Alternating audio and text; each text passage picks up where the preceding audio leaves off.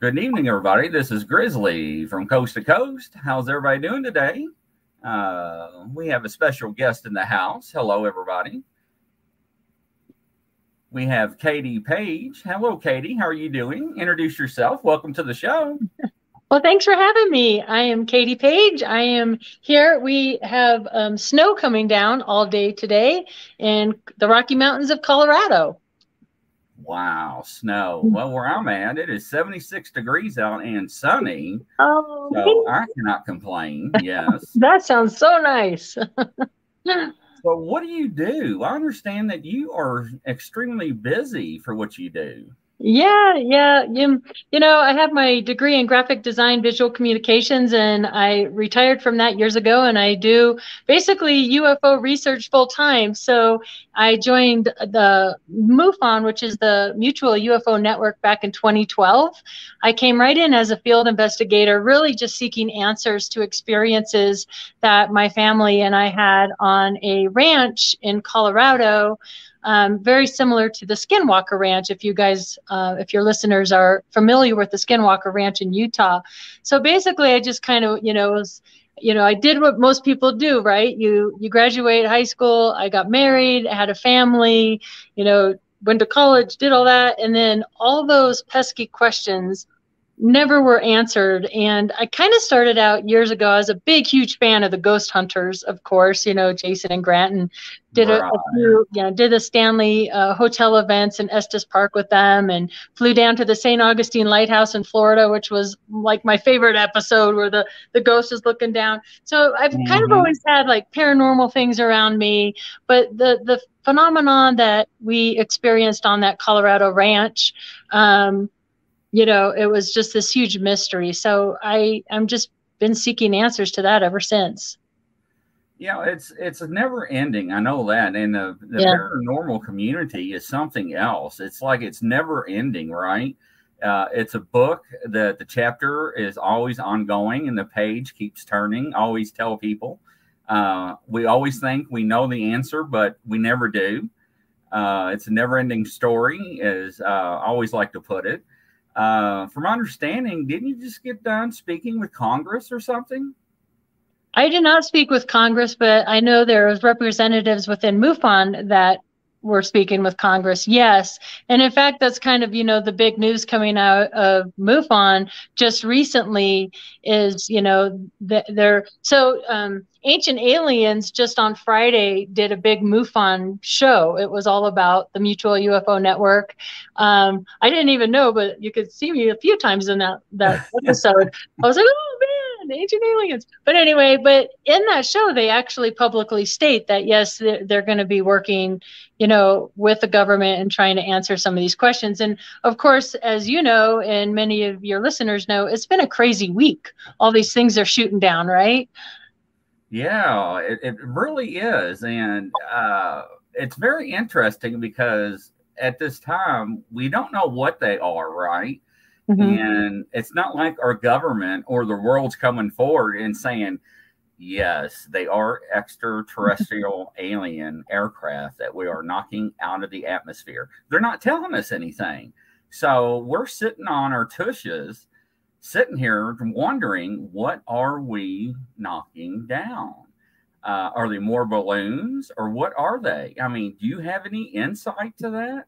Well, I mean, I have my own personal opinions, and I'm not speaking for MUFON here because I know officially MUFON is like what you said. They're kind of sitting back, kind of waiting to learn more information before they make an official statement. But I certainly have my own personal opinions. I mean, the timing of all this occurring right after the Chinese spy balloon is very suspicious. I've done a little bit of research on the regulations for, weather balloons and balloons in general. And a lot of what we do as investigators, if somebody sees something unusual in the sky, they'll send a report into MUFON. It'll come into the States. I'm the Colorado State Director, and then we'll hand it down to our field investigators in the state. And a lot of what the field investigators do, sometimes they'll go on site if it's, a real close encounter or something. But most times we're looking at Flight Radar 24 and Stellarium and Heavens Above and all these different applications on the computer. And I can tell you that on Flight Radar 24, they do track certain balloons. You can track the Google Loom balloons. They show up on there. And from what I've researched for balloons, they're highly regulated. I mean, here in the city of Denver, you can't fly a drone over the city more than, 900 feet in elevation without, I mean, you need a license to do this. Oh, And wow. what I've researched about weather balloons, typically they don't stay up longer than a couple hours, and they have to track them because we have aircraft flying around. So I know the media has come out saying that these possibly could be balloons, and we're just noticing them now because we're looking more carefully. I've even heard somebody say that they're ramping up the radar systems, and I'm like, that makes no sense to me. Like, balloons are regulated. So if they're balloons, I think we would know they're balloons. What stumps me and what keeps me on the fence about are these extraterrestrial in nature, and maybe some are and some aren't, but you hear these reports of these pilots saying that whatever they shot at messed with their instrumentation on their aircraft. And weather balloons or spy balloons don't mess with pilots' instrumentation. That's a whole other ball of wax. So yeah, I think I'm gonna have to tend to agree with you on that one. And yeah, that changes the ball in my basketball court, I believe. And it's just like not out of nowhere that we're just starting to see these things, right? Now, I spoke to a guy a few months ago, and he was telling us on the show that they had to outfit the fighter planes with a new imaging device to see these aircrafts, because before they couldn't find them on radar, but they were there. They were seeing them, but they couldn't identify them. Right, which is interesting because that kind of lines up to some of the reports we hear out of Skinwalker Ranch, where you have military grade binoculars that are seeing these basically portals open up and a creature coming out, maybe possibly a Sasquatch creature or interdimensional beings or crypto creatures. And if you're just looking with your eyes, you can't see these things. So are they just now figuring this out in the skies? I mean, that's kind of crazy, right? Well, right. What's really strange is, and I always bring this up anytime we talk about UFOs or UAPs, I always go back to the movie Independence Day with Will Smith. And the reason why I bring this up is a lot of people still don't realize this. That movie was scrubbed, I think, 13 times by the government, approximately 13 times, before it was released to the market for us to watch. Interesting. Now, why in the world would the government be so involved in that movie to be scrubbed before it was released to us to watch it? Yeah, that's a really good question. And I know they were involved back in 1977 when Close Encounters of the Third Kind came out. We had J. Allen Hynek on that film as well. I mean, they've always had their hands in things, which brings up another great point. Like, I know we're all kind of glued to the media and looking for, the truth to come out about what they're shooting down. But what makes us think that they're going to tell us the truth now? They've been hiding the truth since 1947, as far as I could tell. So I'm not one to sit there and believe everything that's being told to us publicly. I think there's just much more to this story. I think it's, probably more complex.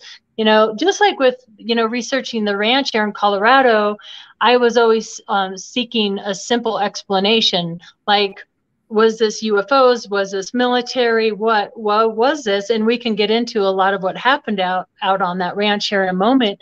But I think the true answer is that it's a combination of these things. And perhaps some of them are balloons. Maybe one of them wasn't. I mean, I don't know. I know that, if I was an extraterrestrial being, I would be really watching what's been going on with us in the last few years. I mean, things have sort of been a little nuts here. So maybe we are being monitored. I don't know. So I'm just like all of us, I'm out there just trying to gather what I can, but you get so many mixed reports on what the truth is, and maybe perhaps we'll never know. Well, and you actually make a good point. Now, I do agree with you. I do believe in the ancient civilization theory. I do watch it all the time. I'm a firm believer in that. I mean, there's no way in heaven that we come from the Stone Age and look at us today. iPhones, Apple, laptops, the technology we have from 120 years ago. Really? Come on. The first calculator took up a whole floor of the government building. Really? I mean, the first computer I bought was like $2,800. It was like 133 gigahertz, right? Right. And I had to finance it back in the 90s, right? And I thought I was the top dog, and I had a flatbed scanner with it. And it was a dial-up. Remember that? Yeah, I know. Do, do, do. Yeah, right. And that's when we had AOL and Yahoo and everything like that. And Right. I'm only 48, so now I'm dating myself, ladies and gentlemen. But you know, you look at the technological, well, I can't even speak, advances that we made, and then they tell us that the military is probably 50 years or plus ahead of us. Yeah. And you're like, yeah. wow. I had a very interesting encounter with a gentleman. I was in Canyon City, Colorado, to give a presentation on the ranch, and I tend to be early everywhere I go. And I, was, gosh, at least an hour and a half early for this particular one. And I went into the building next to mine, and it was the local newspaper. And there was a gentleman there who was extreme high up in General Electric. And he's like, so what are you here to do? And I'm like, well, you're not going to believe it, but I'm going to. And he's like, oh, you're kidding. We ended up talking for an hour. And this gentleman who worked back engineered, I mean, he basically told me, like just what you said, we're at least 40, 50 years ahead. He was telling me about this closet in General Electric, because, they contract a lot of this work out because you can't FOIA General Electric for this information, right? If they're back engineering metamaterials or whatever.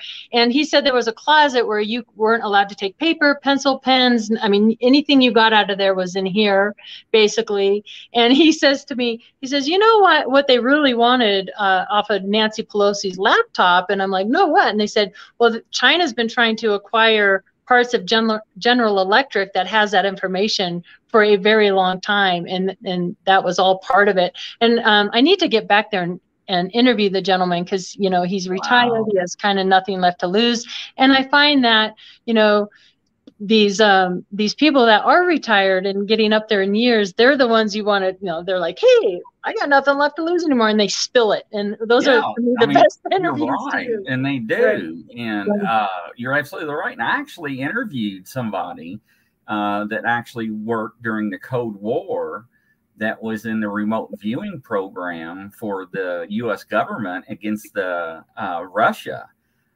program. They used to spy on each other, and that was very, very interesting to learn about that program and how they did each other and what they did. And in 2015 they got to meet each other, and they went to Moscow, and they got to meet the head KGB and everybody, and that was pretty interesting. Wow. So I actually wrote a book about it. But oh wow.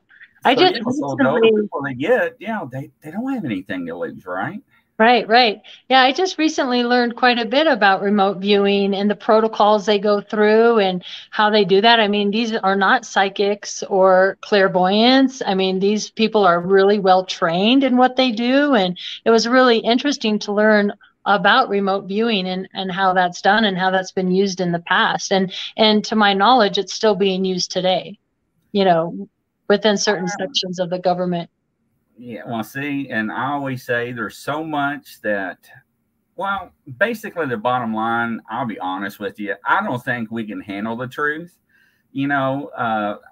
Everybody's like, well, they're showing us video footage of leaked footage of UFOs and UAPs. And I'm like, well, okay, well, if you want to believe that, but what about all the other videos that people have been taking for years, right? Yeah. Now, don't get me wrong. Now, I know little Johnny's out there with his little computer program making fake videos and stuff. Okay, ladies and gentlemen, we're going to have that.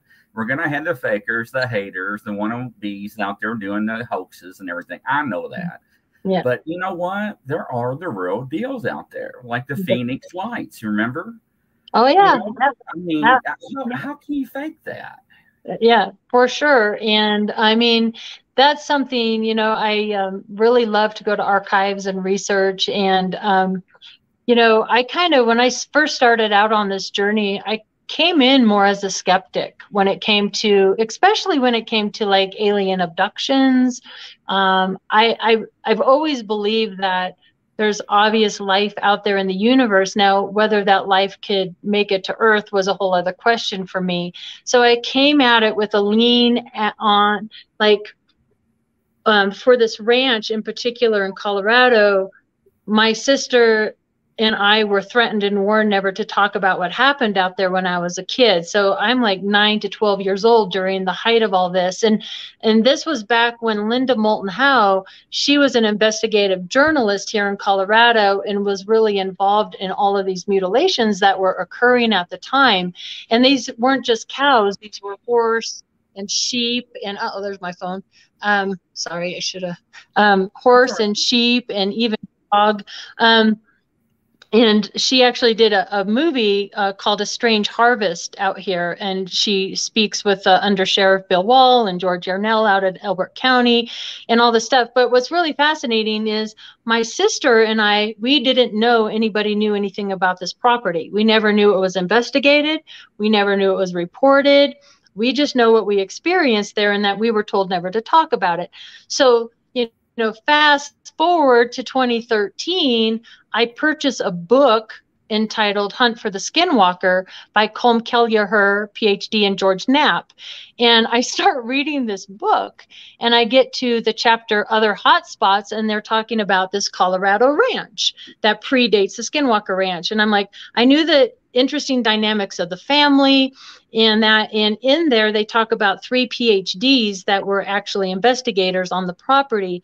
Dr. Leo Sprinkle, PhD, Peter Van Arsdale, PhD, and John Dura, seismologist, were PhD, were all out there investigating this ranch property. Well, I was like, first of all, I was shocked that anybody even knew anything about it. And then secondly, that people were investigating it. So I quickly, I was not the state director at the time. I contacted my state director and got Dr. Leo Sprinkle's contact information. And he was a hypnotherapist and a psychologist out of Laramie, Wyoming, and was actually a real pioneer in the abduction past life world. And I went and met with him and verified that it was indeed the ranch of my childhood, and spent 3.5 years going back and forth to his archives, going through boxes and boxes and boxes of letters that people had written to Dr. Sprinkle, which culminated into a book that I finished. But I did get the original documents, and anybody can go there and find this information. You just go to the Heritage Center, and anybody can go to the archives and pull all of this data. But in there is where I learned that there was a heavy military presence on the property. And so how this ties back to my being a little bit skeptical, for quite a long time, I was thinking that perhaps a lot of that activity on the ranch were Black Access Projects or MK Ultra, or the military doing nefarious tests on cattle for whatever reason, whether they're checking, you know, the groundwater or toxins, we had mad cow disease, whatever. But since that time, my research has taken me to that the activity out in this area way predates the military activity. So now I'm of the belief that things have been happening there and are still happening there to this day. And the military was aware of it and came in there. So, you know, I think the unusual activity predated the military involvement, and it's still continuing to this day. So I think it's a combination of both things happening at the same time, you know, just like now. Like, I think there's perhaps both things happening, maybe balloons and maybe some are surveillance from who knows where, you know. Yeah. And I totally agree with you. And you know, I mean, something, what is it, 3 school buses long? I mean, come on. Like, NORAD's not going to see that coming across. I mean, really, come on, ladies and gentlemen. I mean, we're America. You know, we are going to see what's coming. Actually, I don't think we can actually handle the truth, to be honest. I don't think the American citizens can handle the truth. I think that if they came out and said, Ladies and gentlemen, this is a national broadcast. We have aliens here in the United States among us. I think there'll be pandemonium. I think there'll be mass hysteria. I think the world probably would be just a panic mode. I really do. I don't know. I think if that happened, I think the response would be, what's going on with the Super Bowl? And let's talk about that halftime show. I'm shocked. I'm shocked at how, like, we're shooting down all these unknown objects, unknown. I've heard some news call them UFOs, which I thought was strange too, because haven't we spent the last how many years switching it from UFO to UAP? And then all of a sudden the networks are saying UFO. I'm like, what's that about? And secondly, I'm like, okay, we're shooting these things down. The news, every news network is talking about it, and people are talking about the halftime show. Like, and I'm just like, what's going on here? I think it's interesting. And then also, were you aware too, there was like the largest mass sun corona ejection that happened in synchronicity at the same time. And the instruments around the world that constantly record the Schumann resonance around our planet also went dark. And I'm like, all this happened all at the same time. So it's these kind of outlier events, you know, the missing rocket on the one jet, he shot two, the one, they don't know what happened. I'm like, how can you shoot a rocket and not know where it went? Like, that's kind of terrifying, actually, if you think about it. I thought we had a better handle on these things. And as much money as we spent into those rockets, where we aim is where it goes. And we can put those rockets into a window where you're looking out and smiling at, right? Yeah, I know. Wherever. And you know, it's wild. It is. So, yeah, I mean, a lot of things does not add up. I agree with you. It makes you wonder. It's that factor I always say. Just like that case in Iran, where they had, you know, these fighter jets moving in on an unknown object, a UFO, and it took down their instrumentation, same kind of thing, you know, so it's kind of reminiscent of that encounter. Why this is happening now is a little suspicious, in my opinion. Is it a distraction from the American people looking at something else that's going on? Or for years now, people have been talking about this false flag, you know, alien invasion attack, to perhaps, since COVID is over, they need something now to globalize regulations in that. And what better way to do that than to say, oh my gosh, we're being attacked by aliens. We all need to, you know, spend trillions of dollars on new whatever. I mean, so who knows what's going on, but it's been interesting to watch, to say the least. You know, it is. And where's it going to end? And that's the problem. And then you got possibly World War III on the edge, the brink of starting. You know, we have no idea.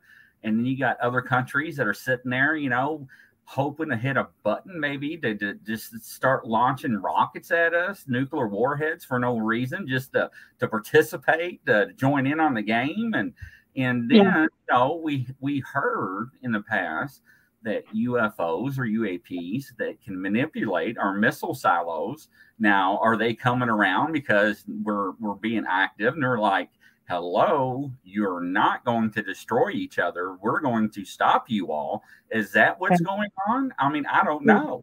That's a really good theory. I mean, you know, most listeners know that, you know, the Foo Fighters of World War II, you know, I think, and then of course in New Mexico, where we're doing the atomic bomb, and Roswell, and all, I mean, we had Aztec and so many different crashes there.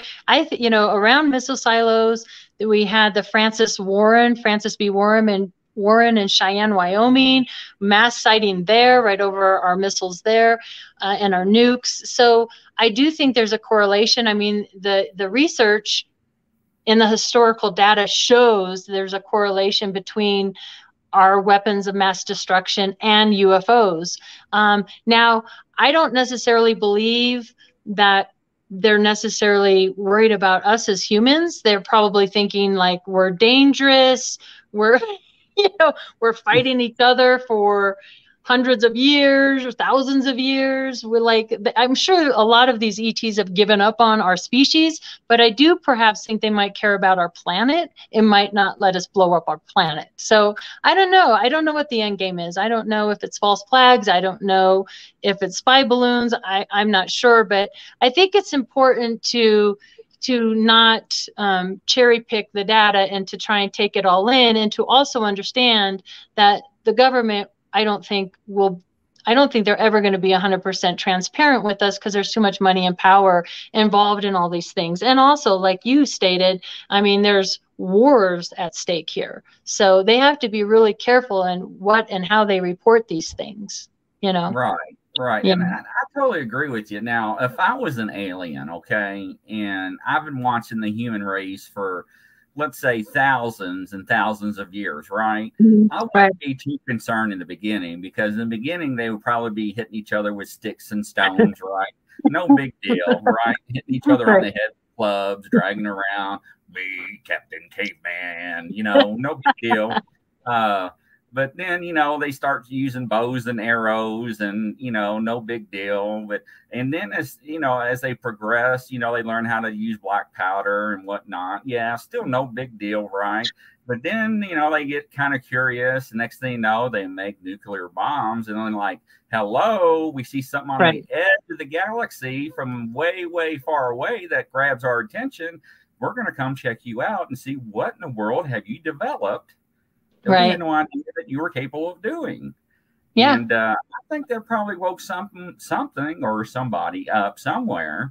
And yes, I think they are concerned about our world. I don't think about us really, because, you know, what happened to all the other civilizations in the world? Right. And of course, then there's always the theory that we are them. We are the ET, and perhaps they messed with our genetic codes. And if so, did certain races, you know, let's say, I know people like to throw out the reptilians, and let's say the Nordics and the Greys and all these things. And if different species messed with our DNA, did different fashions come in, and are they at war with each other? Like, you know, hey, it's all your fault that they're so violent, and blah, blah, blah. Like, is that going on? And in fact, in the Colorado Ranch, in the report I got, so when John Schuessler, who is one of the founding fathers of MUFON, the Mutual UFO Network, learned of my connection to the Colorado Ranch, he bestowed upon me the original briefing document of everything that occurred out there.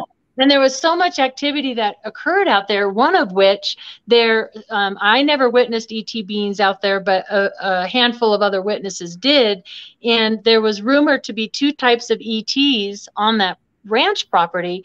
One was very unusual looking, something I had never seen before. So when I found the original drawings in Dr. Sprinkle's archives, I kind of put them in my back pocket, and I didn't show them anywhere, because I had never seen anything like in magazines and books, in popular films or whatever.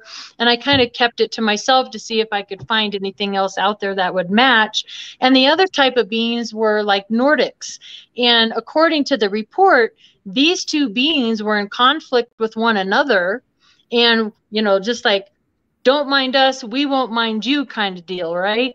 And then also on the ranch property, we had these very unusual boxes that were seen out there, and they were lit. They would make this strange bee sound, almost like an electrical kind of noise, and if you got close to the box, it would change tones into like an angry bee sound, and these boxes would disappear. These disappearing boxes were also seen by Bill Wall, the sheriff, and he witnessed one of these boxes on a hill. He knew there was no road there, nothing. It was by a tree. He did not want to approach this box, so he goes into the town, gets a posse sheriff to go back with him. When they got back, they saw the tree. He said the tree and the box, it disappeared almost as if it went into the ground, sort of like a portal type of thing.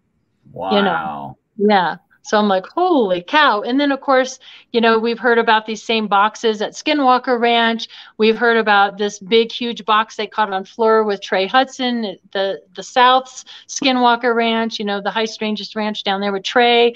And so there's something to that. I'm not sure what it is, but it's very unusual.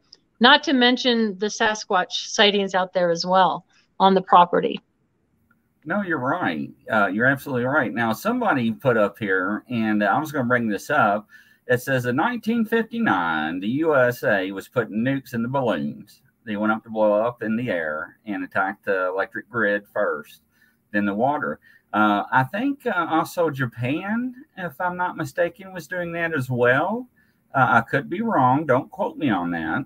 And somebody else said that there was an old video that was filming a rocket up, was got up in the air and a UFO was spotted, and it's sending a laser out and beep down the middle, and the film got really lost, and it was funny. So, yeah. I mean, what a great way. I mean, that is a great way to take out our grid systems, right? I mean, if you can sneak in via balloons or whatever, I mean, they can take down. I mean, that's kind of a scary thought. I hope everybody out there has 3 months of food and water. And I mean, and you're right. I'll never forget that broadcast. You're absolutely right. Because back then it was EMPs. Remember those electronic magnetic pulse bombs and EMP bombs? Yeah. So somebody out there in our listener says we do. We actually have 3 months worth of reserve. Yeah. So you should. Every person should. I mean, not just ET attacks or power grid attacks, but I mean, weather. I mean, I'm snowed in here now. I'm glad I have a few cans of soup, kind of thing. Yeah, right. So it's just a smart idea to have it, just your basics. I thought about years ago, maybe full on like prepper kind of thing, but then you have to I'm like, do I really want to survive something that bad? If I got to fight I'm like, I don't know. But 3 months is always a good rule of thumb. If you were stuck in your house for 3 months. It really is. Not only that, but let's take it not of it as a ET encounter, but let's look at it as a natural disaster. Let's say your power, a winter storm has come and knocked out your electricity, and you're down without power. You're not going to be able to go to McDonald's and eat, right? Wendy's or Burger King or wherever you're going to go to get your fast food. And if you don't have food at home, what are you going to do? Now you're going to have to worry about your neighbors coming over and pilfering through your house and trying to get your food and stuff.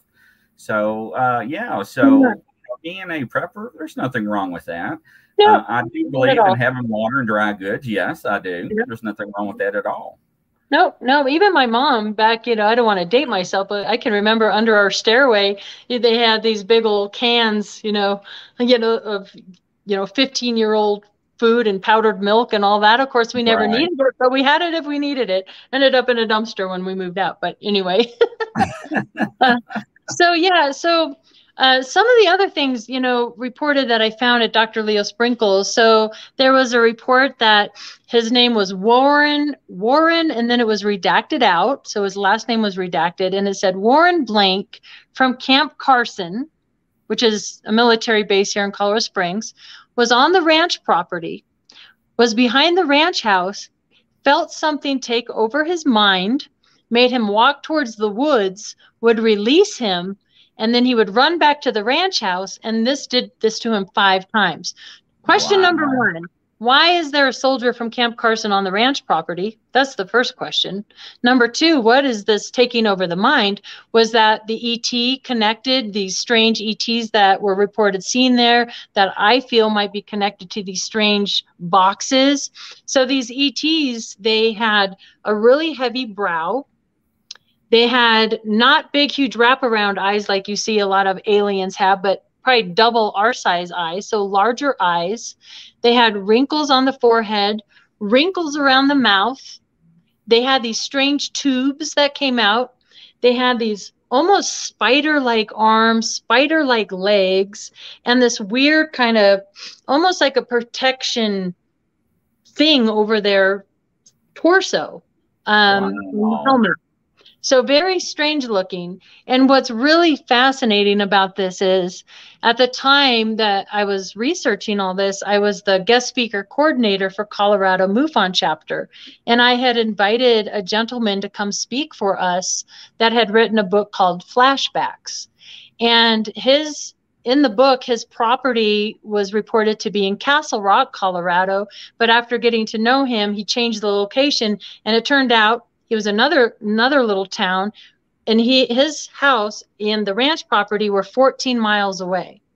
Okay, this was around the same decade, and I'm sitting there watching his presentation in the third row, and up comes these drawings of these ETs that he had witnessed and his children on his property, and you can't get any closer. Like same eyes, same wrinkles, same things. And then he had the tubes in the neck, but he said those tubes came out. So one drawing had the tubes in the neck, the other one had the tubes out, like the one that matched the drawings from the ranch. Yeah. And I was like, oh my God, like, how does that, I mean, that to me was validation, like, oh my gosh. And that kept happening over and over again for me. That's been the best part for me as an investigator researching this phenomenon, is like my sister and I had memories of tossing the Frisbee in front of the ranch house and looking down. It was like a spring day in Colorado where you have that wet, heavy snow. We looked down and there's dry dirt under us where no vegetation grew. And we're like, that is so weird. Like, why is there this perfect circle and everything's dry and there's wet snow on the outside of it and everything else is wet? Turns out that was in some of the reports that I found at Dr. Sprinkle's, and they had measured, there were two actually circles. I only witnessed one, but the one that my sister and I witnessed was 75 feet in diameter. Whoa. And in the report, they said there were drops of blood in the snow outside the snowless circle. And I was like, we're not crazy. There it is in the report, you know, like having those memories validated for us was like, and it keeps happening, that things that we remember, other people are witnessing, or it's been written about in the report. And for me, that is so great, because when you're that young, when you're 9 to 12 years old, and it's kind of a quote that I have, like, it's always been there, just out of reach, just beyond me, where you start to question if these things really happened at all, because they're so out of the norm. Right. You start questioning your own memories. And to actually see these things in the reports was just mind-blowing for me, you know, and my sister too. Well, you know, being at that age, especially back then, a lot of people would look at you and be like, okay, I believe you. And yeah, no, we didn't talk about it. I mean, we were threatened not to talk about it because something bad would happen to our family. But also, if you tried, like, I can remember trying to talk to my girlfriends about it, you know, and yeah, you're right. They would be like, huh? And I have to laugh because I think I was one of the only little kids that thought like Close Encounters of the Third Kind was like a documentary, not like a sci-fi movie. And I'm like, oh, look at that crap, you know, anyway. So, but yeah, it's just been one thing after another. I mean, there's so many different phenomena that happened at this property, and also Skinwalker and other locations. As we know now, I found another location in Ohiopyle, Pennsylvania, who had very similar type of activities. There was a report called the Ohiopyle creature case, where it involved Bigfoot, Sasquatch, UFOs, orbs, these strange humming sounds that people are hearing, and police that are shooting at these things, crypto creatures, same thing. That was in Pennsylvania. And then, of course, you know, Trey Hudson down south. We have, there's the Blind Frog Ranch and the Bradshaw Ranch, and there's Marley Woods in Missouri. So these locations, you know, it's not just one place. There's several different locations in the United States and perhaps around the world. And something I find interesting, I went to the United States geographical map and kind of just was looking at what the magnetism is in these locations, and they all ping the charts at being very, very highly magnetic. Really? It's like the lightest shade of pink. So the lowest is like a dark blue color, and then you go up the chart with the different spectrum of colors, and the highest magnetism is a very, very light shade of pink. And they're all in that highly, highly magnetic area. And then, interestingly enough, also, if you haven't seen it yet, I recommend watching David Paulides' Missing 411 new movie, The UFO Connection. And he actually talks a little bit about Laramie, Wyoming, and northern Colorado, and around Cheyenne, he talks about, you know, that a lot of these missing people, this happens around water. There's kind of a protocol that David goes through. And he talks about these aquifers being underground and how that possibly could be connected to that. So just recently, in doing some research on the ranch property, you know, I was asking if there were aquifers under the ranch property there in Elbert County, and yes, there are. So, you know, and that makes me question too, with Bigfoot, Sasquatch, are there gateways or doorways down under the aquifers? Down there, I mean, could they be either interdimensional? I know that's controversial, but there's been, you know, reports of these flashes of light and then they're gone. I mean, it answers so many questions if they have the ability to pop in and out like that, you know? You're right. And, you know, I actually was watching David last night, and I'm a big fan of his. Me too. And he actually had a group of scientists, I think, out in Colorado, I do believe, or Oklahoma, one of those. And they were measuring time in a space at a location at a distance. And ladies and gentlemen, what I'm trying to explain is they were measuring if time at a distance was actually different. That means as you traveled from point A to point B, was the time different, whether it was a second or a half a second or a millisecond. Now, that doesn't seem like much, but if you stop and think of it, if you're traveling at the speed of light and at a fraction of a second or a half of a second or whatever it was, that the feet per second was actually different, then yes, a portal can actually be open. And that could cause where people could be disappearing. So make a long story short, where the location where they were at, the scientists did the measurement, they had the laser, they had the mirrors, they did the measurements, and the scientists were like, we have an anomaly here. There's a time difference between this location and 20 feet over there. There's actual time difference. Right. And Dave was like, wow, I can't believe this. Yeah, I mean, that goes into quantum physics, quantum mechanics, and actually, I'm a big fan of Brian Greene, and there was a really cool series that he did. I don't know if it's on Netflix or what. I'm sure it's on something out there. You can find it, Amazon Prime, something. But he did a whole series on that, and he talks about that. And they did experiments just like what David is doing. And yeah, you're right. Time does change. Time is secular. Like we see time as a linear thing in our bodies and our physical bodies. But you know, if you look at time is just, you can go and place something on it, whether it's past, present, or future, it all exists all at the same time, you know, and perhaps maybe there's ways to travel back and forth in that, in some sort of way that we don't know how to do yet, but I think we eventually will figure out how to do that. And maybe with some of these, you know, there's been like Project Looking Glass and all the different, I mean, perhaps they've even experimented with this in the past and it became convoluted and scary and they couldn't control it. So they shut these projects down. But that goes into another interesting thing when you were mentioning how you don't feel that humanity is ready to hear the news of extraterrestrial beings. And I was joking, yeah, we're all busy watching the Super Bowl. But I also think that part of the cover up isn't just aliens and ETs. I think part of what they're trying to cover up and control is what reality is itself. Like the power of each individual person's mind. Like if we all knew what we can manifest and what we can do as humans, we would live in a much different world and they couldn't control us as easily. And I think that's part of the secret too. You know, each individual human, doesn't matter who you are, we have abilities that have been just diminished and kept down from us realizing that we have them.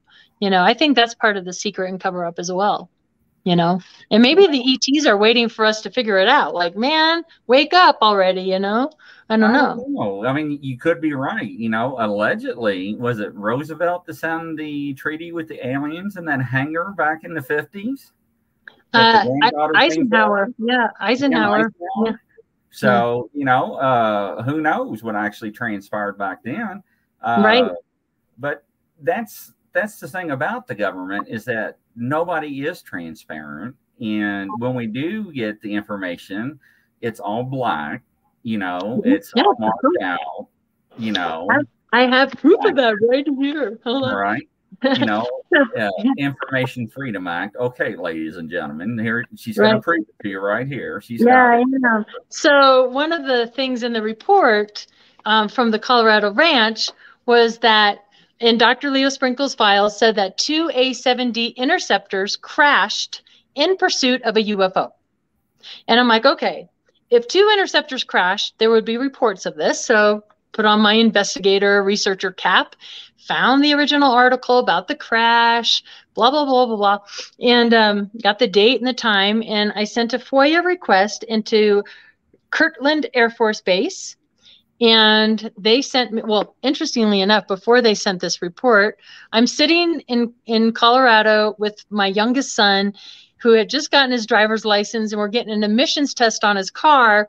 And my cell phone rings and it says United States Air Force. And I'm like, oh, I better get this. So I picked up the phone, and of course I had him on my Bluetooth in my Jeep, and Tyler is like dumbfounded, and I'm talking to the head of FOIA for the Air Force for like 25 minutes. Wow. And of course I'm sure he knew if he just researched my name, what I'm into or whatever. This was pre-COVID when this happened. And basically in a nutshell, he said, look, if you're going to send any more FOIA requests for anything regarding that area, I want you to call me directly. Wow. And I was like, wow. Anyway, so I get this envelope in the mail, and it's pretty thick. I mean, from the crash, right? Right. And it's pretty, but here's what you were talking about. So this is where it's going into the transcripts from the tower. Look at that, ladies and gentlemen. Can you read that? Yeah, I can't. I've tried. I put it up against Windows. I can't. But what's really interesting about what I've learned about this crash, you know, here we go. You know, oh, wait, I don't know if you guys can see that. Hold on. Yeah. What I learned, they have several causes of the crash. And what the supposed scenario is that there was an instructor and a student that were scrambled out of Buckley Air Force Base, okay, at night, okay, on a training mission. Well, this is over residential like areas. Yes, it's very rural. It's very, you know, there's a lot of cattle ranches and things out there, but still people's homes. And what I learned from this report is that they had 255 live rounds of ammunition on board. With a student pilot, why would you have live ammunition on board flying over people's homes? It doesn't make any sense. So what one of the causes of the crash was that the instructor misidentified another aircraft as the students and hit the tail of the students' aircraft.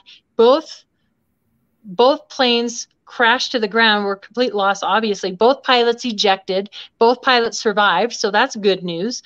But they never identified in this whole big, thick stack what the other aircraft was. They never mentioned it again, only the one time in this whole report. They never mention it's a Cessna or, I mean, nothing, just another craft.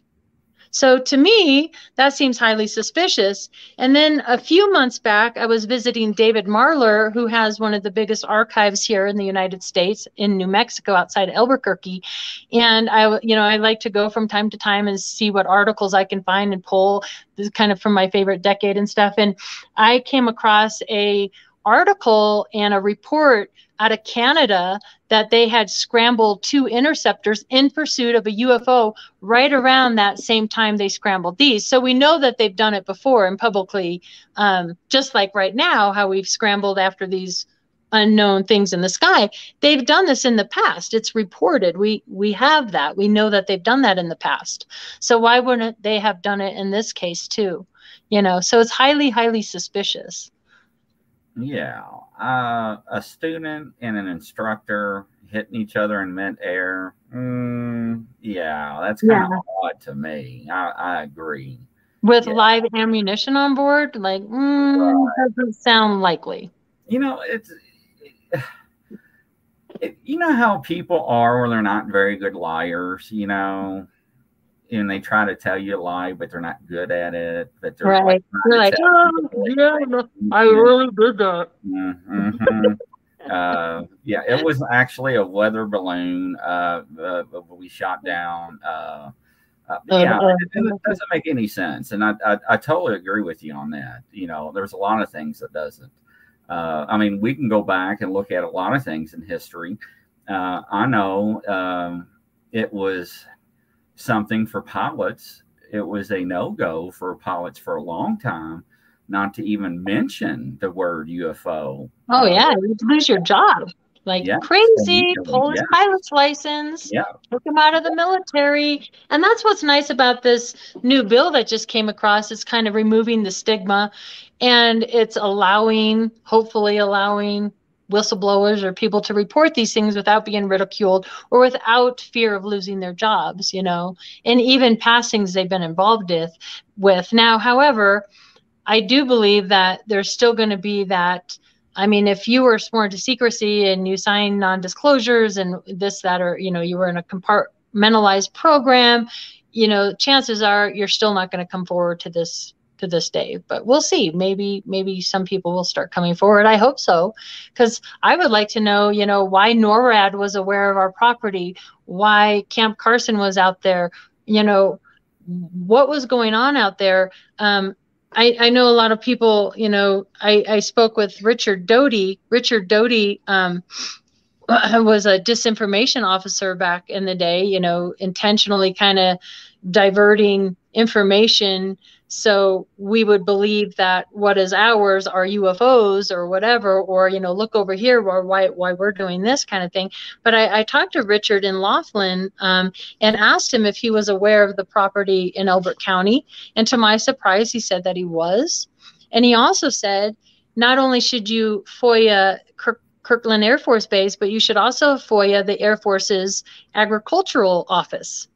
Wow. And I haven't done that yet, but I'm wondering why would I do that? But I'm wondering if it's not tied to the mutilations that were occurring out there. We had more mutilations in Elbert County, Colorado than any other state or county at that time. And these were occurring across the whole Midwest. I mean, these same kind of activities were occurring in, you know, Montana and Wyoming and Colorado, into Texas, Kansas, Oklahoma, Nebraska. I think a few in Utah and perhaps even a couple in Arizona.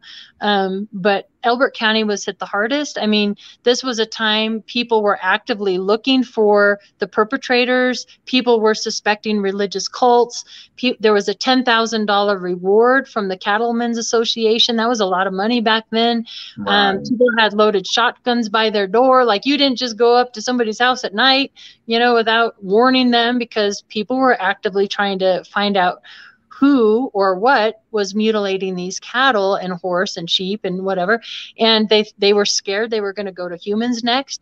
I also found, you know, that the Colorado Bureau of Investigations was aware, NORAD was aware. And in fact, in Dr. Sprinkle's archives, it said that Colonel something out of NORAD said bluntly to the sheriffs of Elbert County to basically shut up and forget about it, that they have a directive to handle UFOs and Bigfoot. Now, what's interesting about the Bigfoot out in this area is this is in, you know, eastern Colorado, so it's not in the Rocky Mountains. Like Bailey, Colorado is where Jim Mars has his Sasquatch Museum. It's, you know, very wooded. You could see a family of Sasquatch living there. This is like mostly open area where you have cattle grazing, and then you have these patches of ponderosa pines. So you would not have a family of Bigfoot Sasquatch living in these, I never know whether they're called Bigfoot or Sasquatch. I was told to call them Sasquatch out of respect. You wouldn't have a family of these living there all the time. They would be seen, you know, and so in the reports, in the research I've done here, and I know this is very controversial, and it's been controversial for a very long time, that these Sasquatches were connected to the craft. I don't know if they're like bodyguards or workers or extraterrestrial species in themselves. Why couldn't they be? I mean, we have reptilians, we have ant-like people, we have, grays, we have this, that. Why wouldn't there be a intelligent species of ET Sasquatch? I mean, it would make sense, So, and that's what was seen out there, along with crypto creatures. And I've never been somebody who really got into reading or researching about crypto creatures and like dogmen or these large birds, but they were seen there as well. They were described as these large 3-foot, almost like phoenix type birds, right. Almost like like something that was, there's been like pterodactyl sightings, like time warp kind of things going on, just weird, high, strange stuff.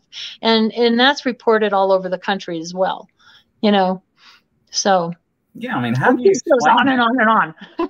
Right? It doesn't stop. And, and I talked to a lot of people that's been into this field for 30 to 50 years. And, right.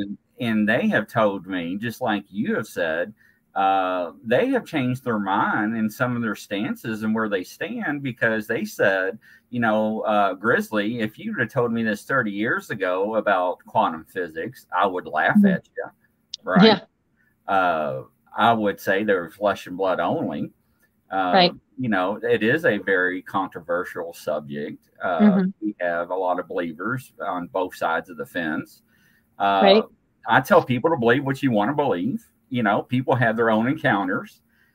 They have their own experiences. I mean, you cannot denounce what people are encountering or what they are experiencing, because it's not just one, it's many and vast. It's a lot.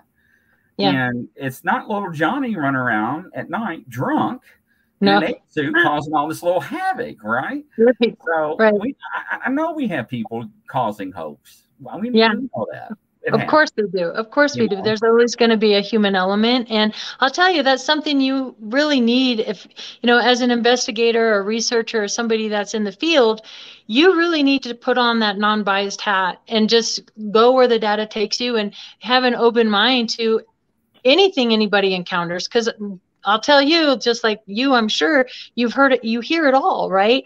And that's something with Dr. Leo Sprinkle going through his correspondence, and he had kept all his response letters too. So this is the book right here. It's called, because he always signed his letters of love and light. He would say love and light, Leo.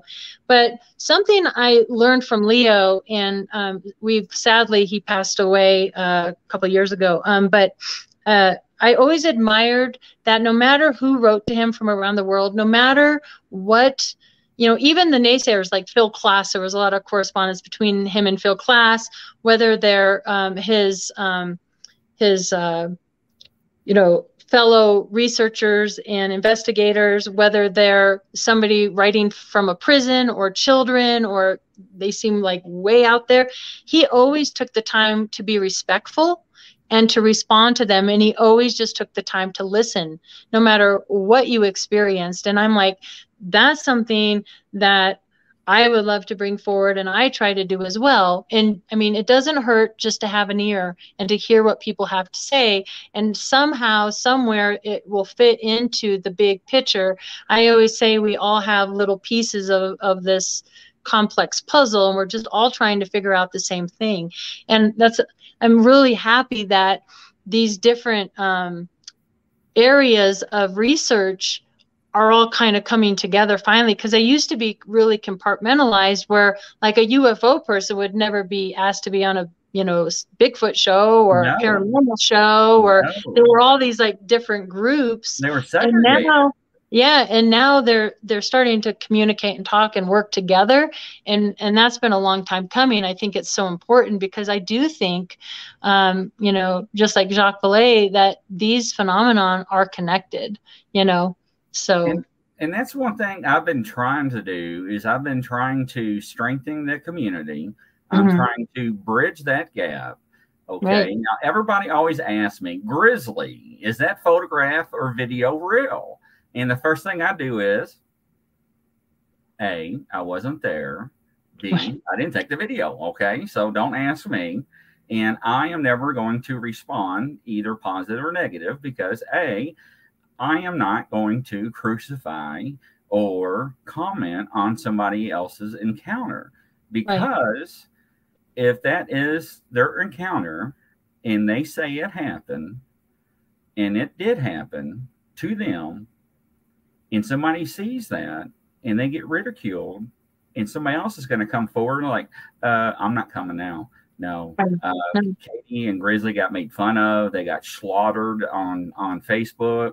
They got made fun of. No, I'm not telling my story. I'm keeping quiet. Nope, I'm not.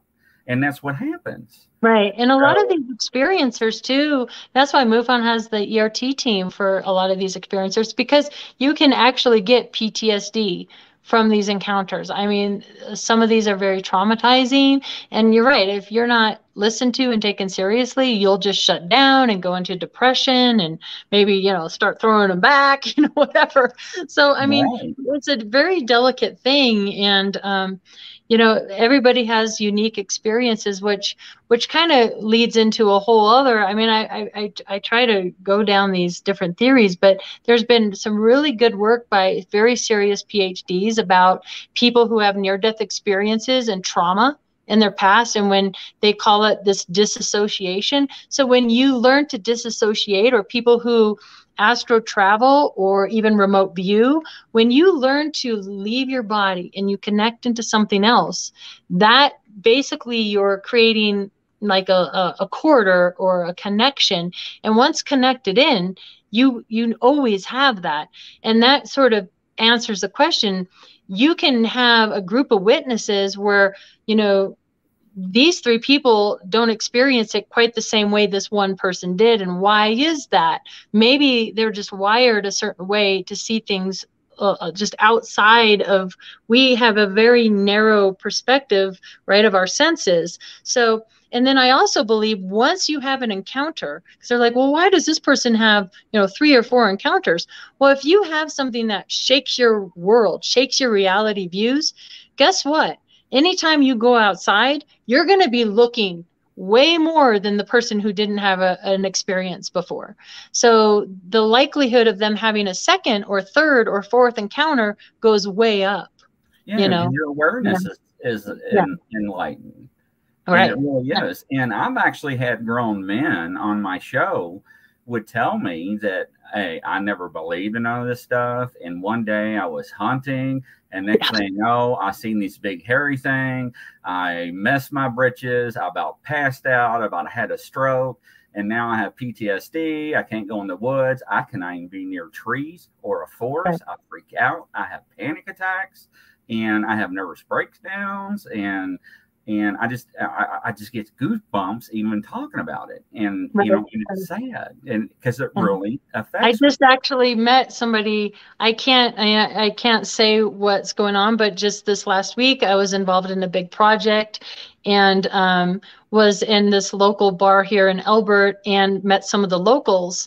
And one of the locals did just that. He pulled up a picture. It's legit. You can get the metadata off of it. I'm like, why are you not getting rich and famous off of this? And he's like, oh, no. This has rocked our world. But it actually has a Sasquatch, and then you can see elk right there. So you can see how big the elk are and the Sasquatch. I mean, I've never seen an image so clear. It was, I mean, I was like, oh my gosh, this is like the smoking gun, you know. But so it's still, and what I took from that, actually, I'm like, when was this taken? This was a recent photo, you know. So that activity out there is still going on, and these guys are hunters, just like you say. They're out there just hunting, and they have this unbelievable encounter, and it changes them forever. You know, I was never really into, you know, the Sasquatch Bigfoot world, but since just in the last few years, getting to know, you know, people out there with Trey and others that are in the community, and hearing encounters from witnesses and watching shows like yours, and that I've since become more and more interested in it, because it's just like the UFOs. I mean, there's so many witnesses to these encounters. Not everybody's lying about it. There's no way. There's something to it. No, and you're absolutely right. And I always say, you know, ladies and gentlemen, if you believe in good, you have to believe in evil, right? If you believe in yin, you have to believe in yang, right? So where do you draw the line? Because every time I draw the line, I have to erase that line and move it further because something else comes forward, right? And it's strange because if you stop and think about it, you know, every time you see a picture of a alleged Bigfoot or an alleged UFO or alleged alien or a dog man, it's always blurry. Okay. Everybody's like, oh, here comes another blob squad or another blurry picture, ladies and gentlemen. And I'm like, hold on, ladies and gentlemen, let's stop and think about this for a second.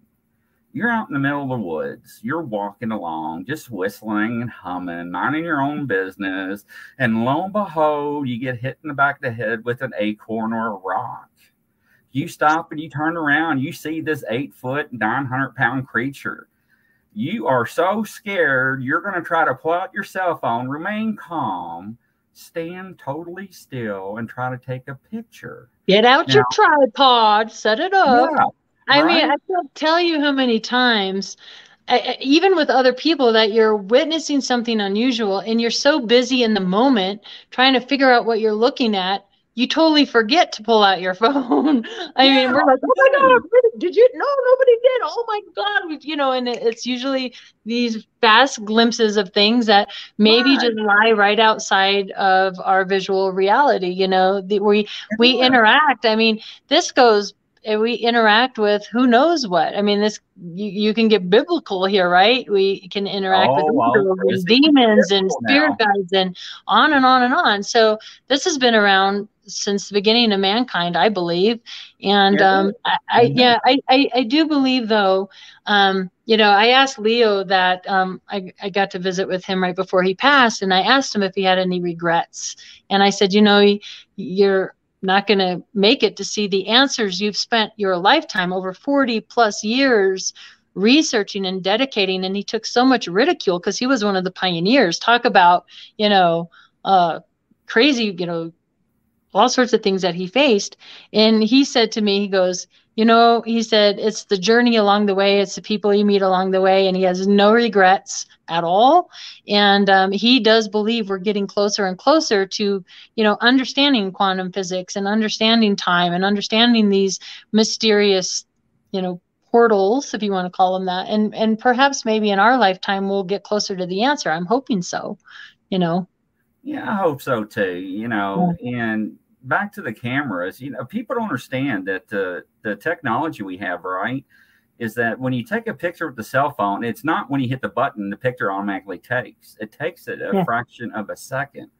Well, that fraction of a second, you're actually turning and running at the same time. So that's why it's blurry, ladies and gentlemen. Right. And we also know, and Trey can confirm this, Mr. Hudson, will actually advise and inform you that we found out that somehow these creatures, however you want to define them, can interfere with trail cameras and electronics. Very much so. You know, they malfunction. They eat the batteries up, the memory cards or whatnot. So the couple times I've been out there with Trey, we've always had experiences out there. And one of the silliest things that we did, because, you know, you'll hear doors lock and unlock just at base camp. They always have people at base camp on the radios, whether it's Bob or whoever. And they're such a well-organized group. I love that group. They do excellent work. They always try to debunk and explain things that they capture. And they're very, very safe, safety first. But there's always these electromagnetic things, you know, with equipment, with phones, with that. I experienced that just last week out here in Elbert County with my phone as well. So yeah, they do have the ability to do that. But I was out there one time with Jessica Jones. Do you know Jessica? Yes. The crypt. Yeah. And so I'm flying back and my flight wasn't for like 4 hours or something. So everybody had packed up and left the campsite. And I'm like, well, I don't want to sit at the airport for 3 hours. Let's just hang here for a little bit longer. And we were doing like card readings and just doing girl time like that. And we look around and, you know, we're kind of alone there in the forest. And we go to get in her car to take me to the airport. Electronics in it were freaking out. You know, she has one of those newer cars. No Everything was way. just crazy. And there for a hot minute, we thought we were going to be stranded there. There was one camper, one dude and his wife way over, and we managed to get him, and he helped us out, and we did get out of there. But that was kind of not very smart on our part to like stay there all by ourselves at the end when we know this stuff happens. But yeah, it affected the whole car, the whole dang car. Wow. Yeah. And Jessica said that that car was like that for a while, like a few weeks after. So yeah, nuts. No. Yeah. Yeah. So you're right. And of course, you know, there are ways in MUFON, we do get, you know, a good 85 to 90% of what we get. We can explain to you what it is. We get a lot of Starlink reports. You know, we get a lot of satellites, and it's always kind of funny because people are like, oh yeah, it's the planet Mars. But you would be surprised at how many like planet sightings we get, because when you stare at a star or a bright planet and you stare at it for long enough, it will start to oscillate. And if you Yes. zoom in on it with your cell phone, it looks kind of funny.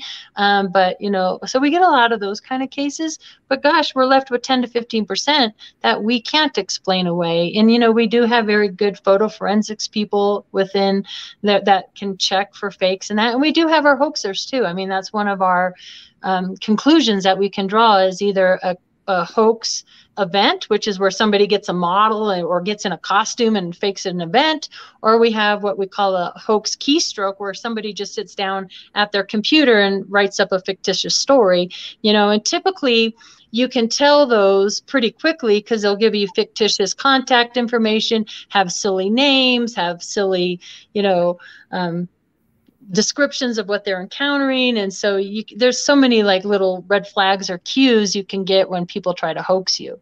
Every Right. now and again, I'm sure a hoaxer gets through with something, but not very often. Well, I mean, it's gonna happen. I mean, it's Mhm. human nature. Everybody wants their Right. 15 minutes of fame. Everybody wants to Gosh darn support it. the process, right? You know, everybody wants to be intermingled with something.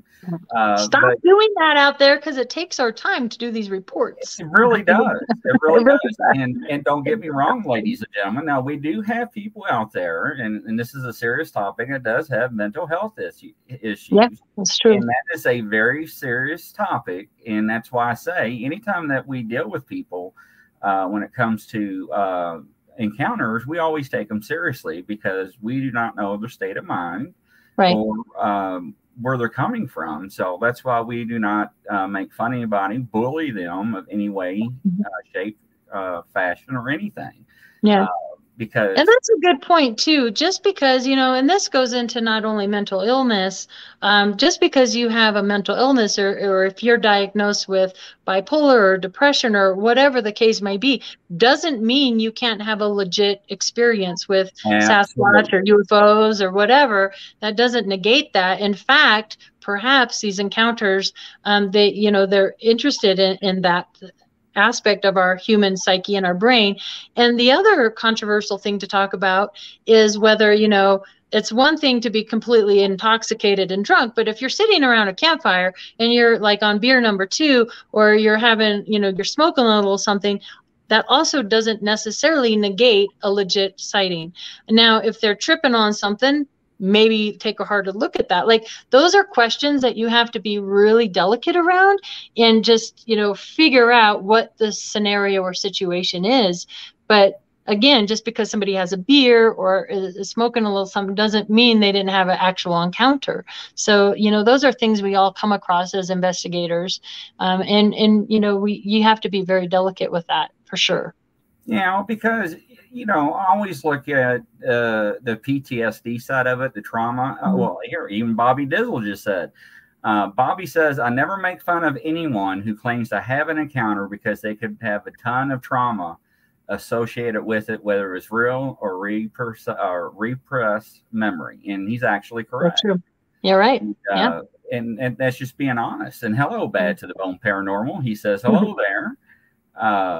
But it's to the point, and a lot of people don't think about stuff like that.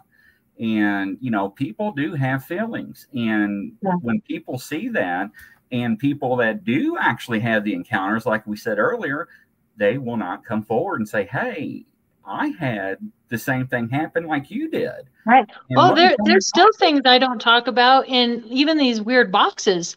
I didn't talk about this for years. It wasn't until they had the experience at Skinwalker and Trey had his experience that I'm like, okay, because it sounds so unbelievable. And, I'm pretty sensitive to, like, I don't want to be called nuts or whatever. So, right. yeah, I mean, and that's a huge part of all of, like, the paranormal, the Bigfoot, the UFOs.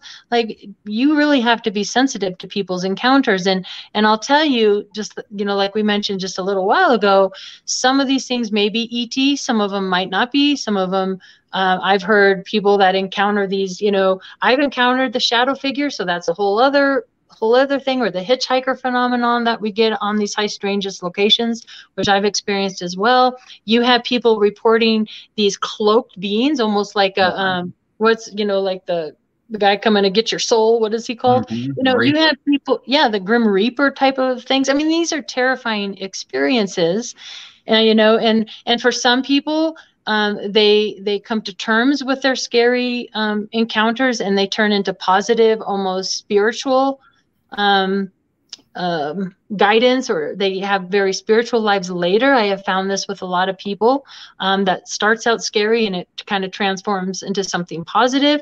But you do have those that have just terrifying PTSD that stays with them, and they're working to get through this. And these people just need somewhere to go, somebody to talk to. You're right. And see, that was the biggest problem I had when I was taking psychology, because I was always told my professor, I'm like, wait a minute.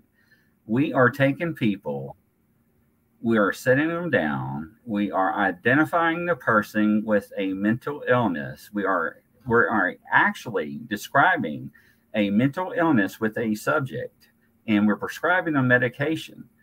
But what happens if they're really seeing people?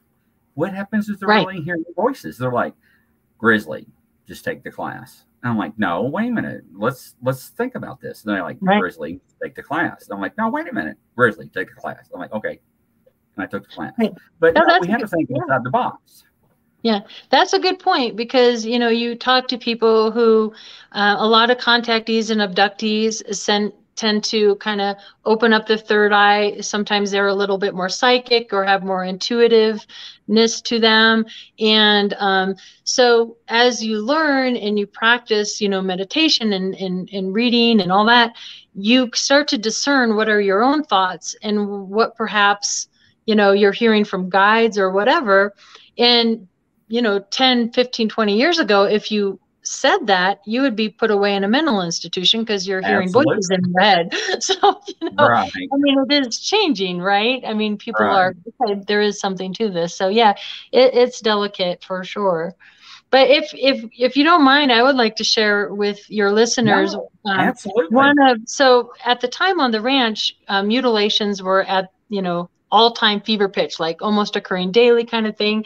And so through my research, I came across a witness who was born and raised out in this area, and her family actually pioneered the area. If you go to the local little museum there in Elbert County, you see all her heritage and all that.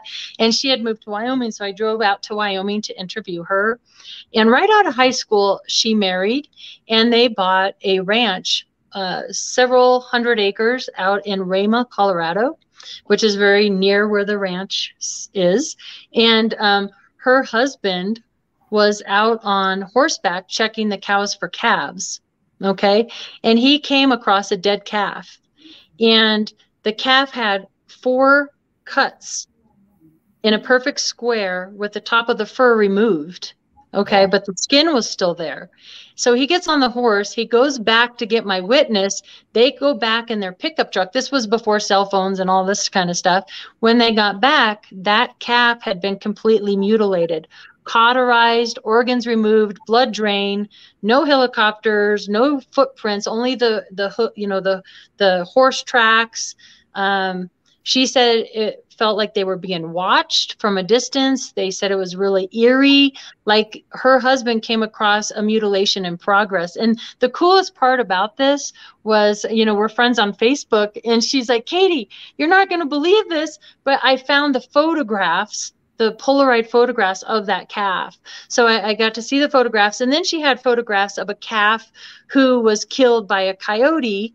And when a coyote eats at a calf, it'll just jump up on its hind and start ripping the thing alive. I know that's kind of graphic, but she had photographs comparing the two.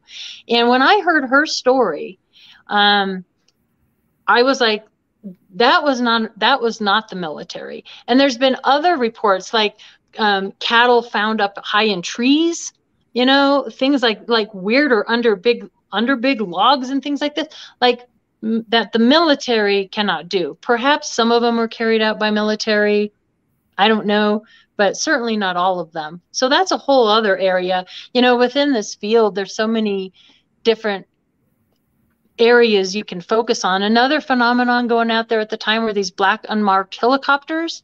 And there's newspaper articles. I flew to Florida to interview Bill Waugh's widow and his son. And she pulls out this big binder and says, here, I've saved all these years. And it's tons of newspaper articles about Elbert County from back in the day. And she allowed me to take it home and copy it all. Some of those articles you can see on my website, katiepaige.net. I have a research tab. They're in there. You can read some of those articles. But I pulled a lot of names out of that. But this phenomenon was just, you know, these unmarked helicopters, there were articles about that. And these things were chasing like young girls. There's articles written about this. And I'm like, what's up with these unmarked helicopters? What were they doing out there? And why are they menacing people? In fact, there was a research study done on that. And there was a book called The Choppers and the Choppers that really looked at this unmarked helicopter phenomenon. And it wasn't just in Colorado. Again, it was in several different states. And they were trying to figure out, like, you know, was this happening in the day, at night, what day of the week? You know, was it heightened in certain months? Because this went on for several years, you know, that this was going on. Was this a military? What were they up to, you know? And if it wasn't the military, who the heck? Just like out in northern Colorado, just recently, we had these swarms of drones that were mysterious. I mean, they got Colorado Bureau of Investigations, the military, NORAD.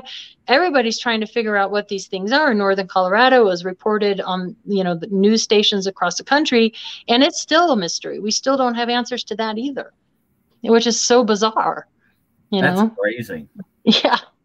I don't know. And that's very near Francis Warren. So, you know, where these drones were sighted wasn't too awful far into Colorado from Cheyenne. So you wonder if it's connected, you know. And now these crazy balloons were shooting down, or UFOs, whatever they are. Yeah, right.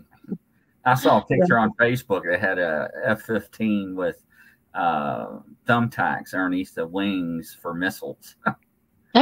Did you see the picture of the one that has the Chinese spy balloon and then 3 UFOs? You know how they used to track it. I thought that was brilliant. That cracked me up. There's a lot of good cartoons coming out of this, I'll tell you that. It never ceased to amaze me, right? It's somebody's always got a funny spin to put on something. You know? I love it. Hilarious, right? Yeah, but, I love it. You know, the truth is out there. You know, when are we going to know? I have no idea, ladies and gentlemen. It seems like every time we open a door, there's another door. Every time we go down a hole, the rabbit hole splits and goes deeper. That's right. The tunnel travels, it goes in different directions. And I mean, it's just more dark curtains everywhere we go. I mean, yeah, and it begs a question too, like, how much can we manifest? That's something I noticed really early on, being a big fan of ghost hunters. I'd always watch, like, Jason and Grant would always have all this great activity. Now, I don't know if some of it's fake for the show. I'm sure some of it is, some of it's not. But then you would see, like, Amy or somebody else who's a little more skeptical, they wouldn't have encounters. So then I started wondering, like, can we manifest things happening? You know what I'm saying? Do we create the phenomenon on some level, which would explain why we can open a door and another door and another door? So that's another theory.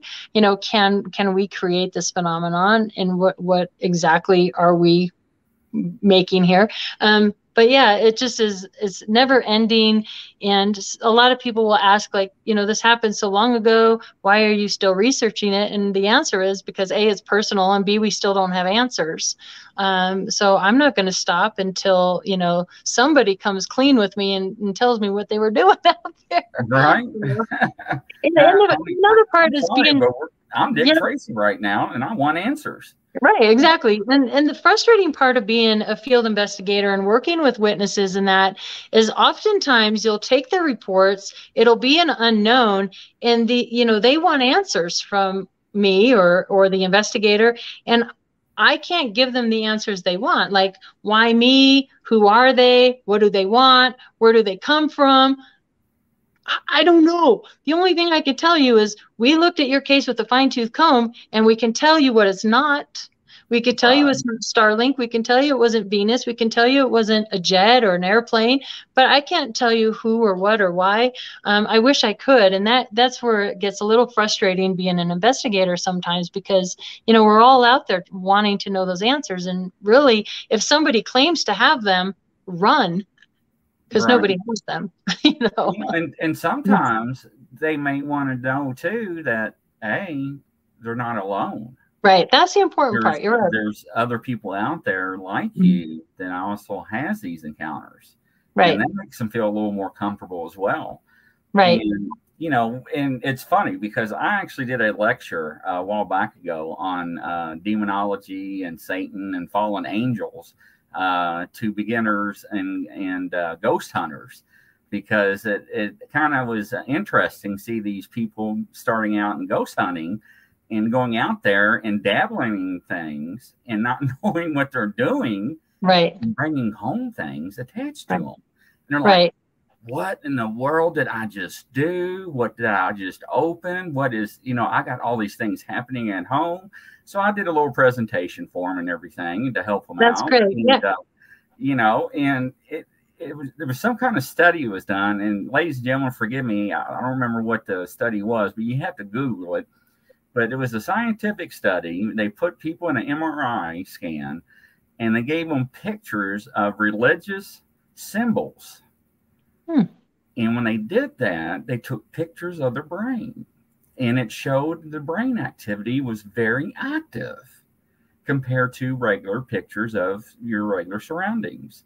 So what I'm trying to say is that everything that was heavenly images, you know, like crosses, angel wings, cherubs, and so forth, was you very heightened.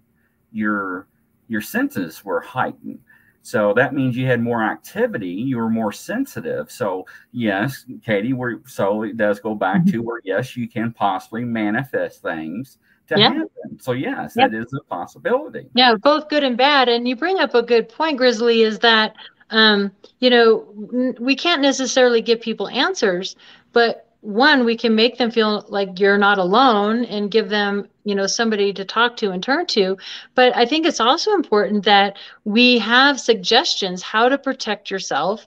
You know, I often tell people it's so important to document any outside the norm activity you have, because, you know, you'd be surprised in a week you forget certain details of an encounter, whatever your encounter is. You know, write down the time, how you were feeling, what was going on, every little detail that you can, and document these things, because that's how we start to find patterns in things, you know. And again, how to protect yourself and others. Just little tips, you know, how to even taking pictures of things, like don't zoom way in on a UFO, get the perspective out so you can get the tree line and the rooftops, and, you know, it offers some perspective for us to go back and look. So there's those kind of things we can offer people as well. And I think that's so important. Yeah, and I always tell people too, you know, just like what we're talking about is whatever field that you're researching, do not automatically assume that's what it is. So if you're out in the woods looking for Bigfoot and you see something strange, don't say that's Sasquatch. Sasquatch that. Oh my gosh, debunk it. Think outside the box. Be good, man. Yeah, that. Hey, it could have been a Boy Scout. It could have been a turkey hunter. Don't shoot these down like they're shooting these. Don't go shoot them in the woods. Don't do that. It's funny because when you say don't shoot them down, I never forget when we first shot that Chinese balloon down. I seen a picture of some South Carolina guys out in the field, in a cornfield, in a duck hunting blind with shotguns and rifles up in the air shooting, right, and waiting for it to fly over, saying we're ready. Right? Did you see that meme? People are throwing bottles at it and stuff. I thought that was hilarious. Now that meme, okay, now this is what's funny with that meme. That meme was actually taken out of Kentucky, out of Shepherdsville, Kentucky. That meme was made famous because somebody was flying a drone over a neighborhood, and the neighbors got peed off about it, and they got their beer bottles and stuff, and they were trying to knock it out of the sky. Well, the neighbor next door got a shotgun and actually took it out. So, oh no, yes. Well, that's how. That's my neighbor's dog. Shut up! Yeah, oh my gosh. Yeah, that made the news for quite a while around here, up here in Kentucky. So yes. Well, one thing for certain with all this activity that's going on in this last week is people are looking now, and just like anything else, the reports that come into MUFON, we slow down in the winter months because more people are huddled inside. They're not out, hunting and camping and fishing and doing family barbecues. But boy, after the MUFON episode on ancient aliens, we're getting all sorts of historical reports coming in, which is awesome because I'm one for historical reports. It's never too late to put in your reports, even if it happened decades ago, because there's still information to get gleaned from that where we can make connections.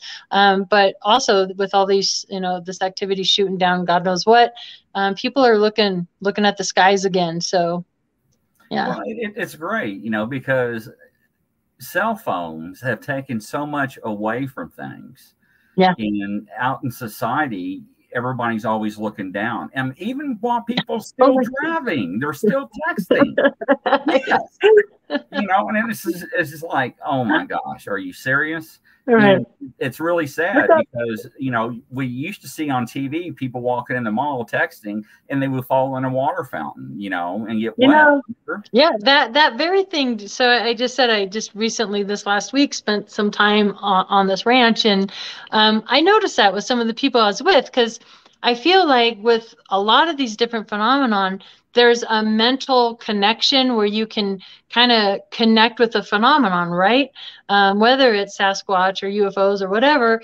And there were people there that literally were just this on their phone. And I'm looking at the tree line going, is anybody else seeing this? What's going on? Right. Well, they're not, because their face is in their phone. So I guess if you don't want to interact with it, you can totally ignore it and shut down. And I think the vast majority of people are doing just that. They're busy in their everyday lives. And I always have to laugh too. Through the years, we've had some very interesting speakers that have come out and given us mind-blowing information that, about, S4 and Area 51 and whatever the information might be. And at the end of the day, you can learn this information. But, right after that, for example, my mother calls and says, oh, I need you to stop at Walmart and pick up my prescription. I'm like, well, I just learned about, how aliens eat and all this stuff that we're not. But I still have to go to Walmart and get my mom's prescription, so you still have to live life and you still have to go to work.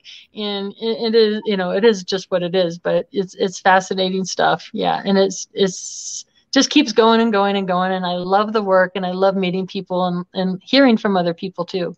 So cool. And that's the greatest thing about this field, is it never ends. It really doesn't. And it's the people that we meet along the way, our journey, and the word that we get to spread and meet people and grow with the community and share the information with. To me, that's what counts. Right. That's what really matters. Absolutely. And just keep the drama people out. Oh my gosh, yeah. We don't need it. Yeah, isn't that the truth? Yeah.